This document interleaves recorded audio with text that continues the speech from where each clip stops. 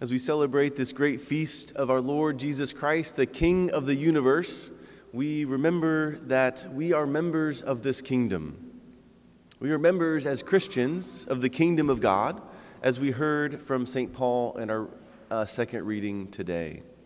As we are inheritors, we are heirs to the kingdom of God because of our baptism.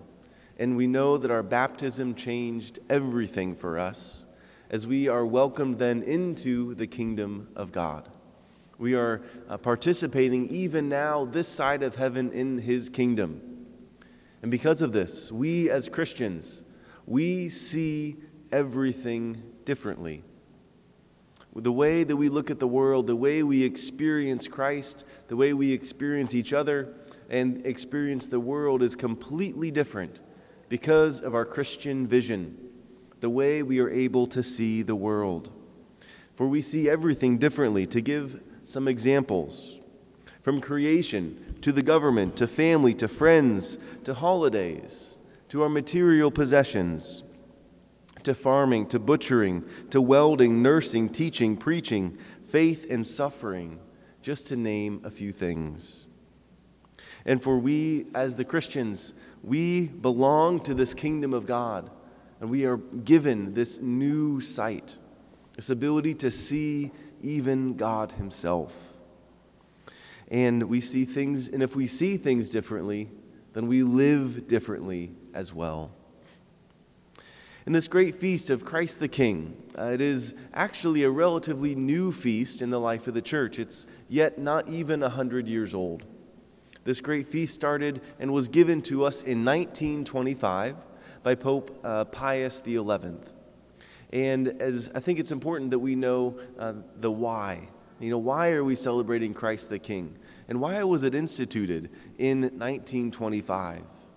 Sometimes I think for the celebrations of the church that, they've been going on since the very beginning. But it's interesting to look back and see why certain feasts started at different times. So if you allow me, I just want to read a brief paragraph, a couple sentences, about why Pope Pius XI gave us this feast in 1925.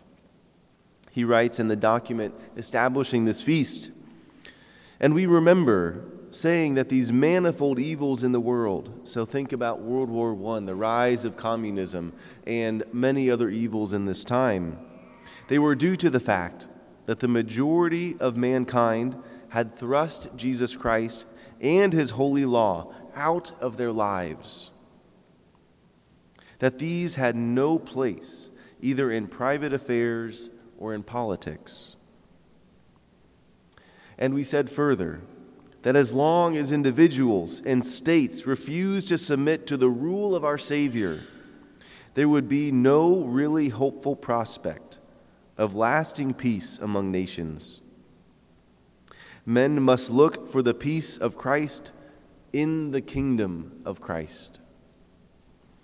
I like that last line. We must look for the peace of Christ in the kingdom of Christ.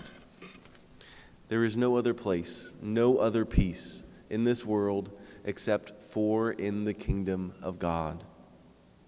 So what he's reflecting on here is the need not only of individuals, of each of us as Christians, to choose to live with Christ as our King, but allowing our individual lives to impact the lives of the world, the lives of nations, the impact of the nations, of the states, of the world, to let Christ reign in our hearts, to let his laws, let his love rule us, and then allowing that peace that comes from Christ to rule in the world. For each of us, every Christian must look for the peace of Christ in the kingdom of Christ. How do we look for Christ? How do we let this kingdom rule in our hearts? How do we live? How do we see the world as Christians? I want to give just 3 examples today. As I've mentioned at the beginning, we as Christians, we see differently. The way we look at the world is different because we are able to see the invisible.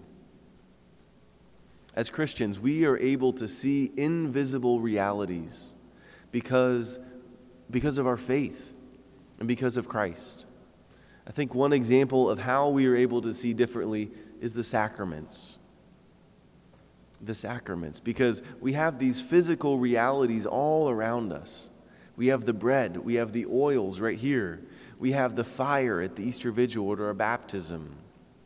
We have the bread and the wine. These physical things that we are so familiar with. But then they are blessed. They are transformed. And the same goes for the sacrament of marriage. You are transformed as you enter into that sacrament or the priesthood. These physical things then are transformed and filled with the life of Christ. So then they give us Christ's life. They give us his grace. When we are living close to Jesus, when we're living in the life of the church, then we are able to see these things. We're able even to see God himself working in our hearts and in our lives. Another example this morning is that another thing that we can see differently is, just as an example, over the course of my time in seminary and getting to know a couple families, and then just recently, I was reflecting on the idea of butchering. When we go and we see and we process these animals, they are given to us by God. They are not something that is just a task to do or a thing to get done, but received as a gift.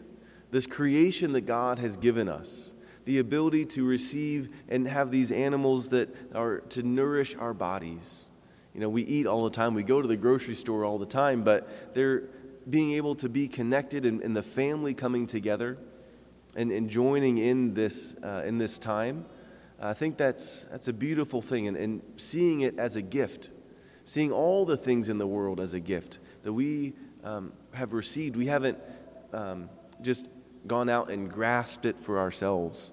It was first given to us as a gift, whether that was animals for our food or our work in universities or our work at home or wherever we find ourselves. We've received first as a gift from God. And then we are in turn asked by him to give him thanks, to live a life of gratitude. So seeing God in all of those different areas. Number 2, we live and interact with the world differently as Christians. What does this mean? I think a couple things. When we live with people, we live actually a life of charity as Christians. When people are always going to push our buttons, this is just a fact of life. But as Christians, we live differently because we don't hold on to that grudge. We live a life of charity, and we don't hold on to and let that injury fester. That injury of, maybe they cut us off on the road, or they, said something very offensive to us. Now that there's one thing, but we are called as Christians to forgive. It's not forgetting the injury, but it's entering into that with Christ and journeying to that process of forgiveness. We don't hold those grudges, and we don't try to get revenge. As Christians, we live lives of charity. As Christians as well, we use the goods of the world, but we don't belong and try to possess them just for ourselves and try to be attached to them. We have the phrase, maybe you've heard it before, that as Christians we are in the world, but not of the world. We are in the world to be a leaven, to be the light, to be the salt. But we are not called to be of the world, to think as the world does, but to think as Christians do. And so we live as pilgrims on a journey, as Christians journeying to our heavenly home, our true home in God's destiny for us. And we also view our work with dignity. We do it with the greatest respect, the greatest honor for whatever that is. And wherever we find ourselves, we do this with great dignity. We honor the gift of being able to work and build up the kingdom with those around us at our work. And finally, as Christians, we are able to bring Christ into every dimension of our life and to follow his example. We bring Christ into every corner and every crevice of our hearts and of our lives, allowing him to shape the way we see the world, to shape our decisions, and to shape our life. For what is Christ's example? What is his witness to us? As we heard in the gospel, it is the cross. The example of Christ, brothers and sisters, is his cross. We are invited to pick up our own cross, to follow Christ, for that is the only way to gain and win that prize of heaven. To carry our cross, to follow Christ. And we know, as we mentioned just earlier, we have the sacraments. The sacraments strengthen us. We're able to see Christ, and he will help us on our journey. For when that cross gets burdensome, he is here with the sacraments to sustain us. We were able to follow the King of glory, but not in a throne that the world thinks Jesus should have. They never thought that the God himself would come down and be crucified on a cross. There's only Jesus can transform the most humiliating punishment into something glorious. And that glory that Christ did was the transforming the cross to make it a way that we are saved, that we can be redeemed. And this, brothers and sisters, is our Christian vision, that we are able to see the sufferings that we endure now with the purpose of Christ. They may not make complete sense, but make sense enough that we are able to have and continue in our faith. To find Christ in our sufferings and knowing that they one day will be redeemed, that one day they will be transformed and made glorious, as we were able to be with God one day in heaven. And so we are called today to not think as the world thinks, to not see as the world sees, but to see as Christ sees.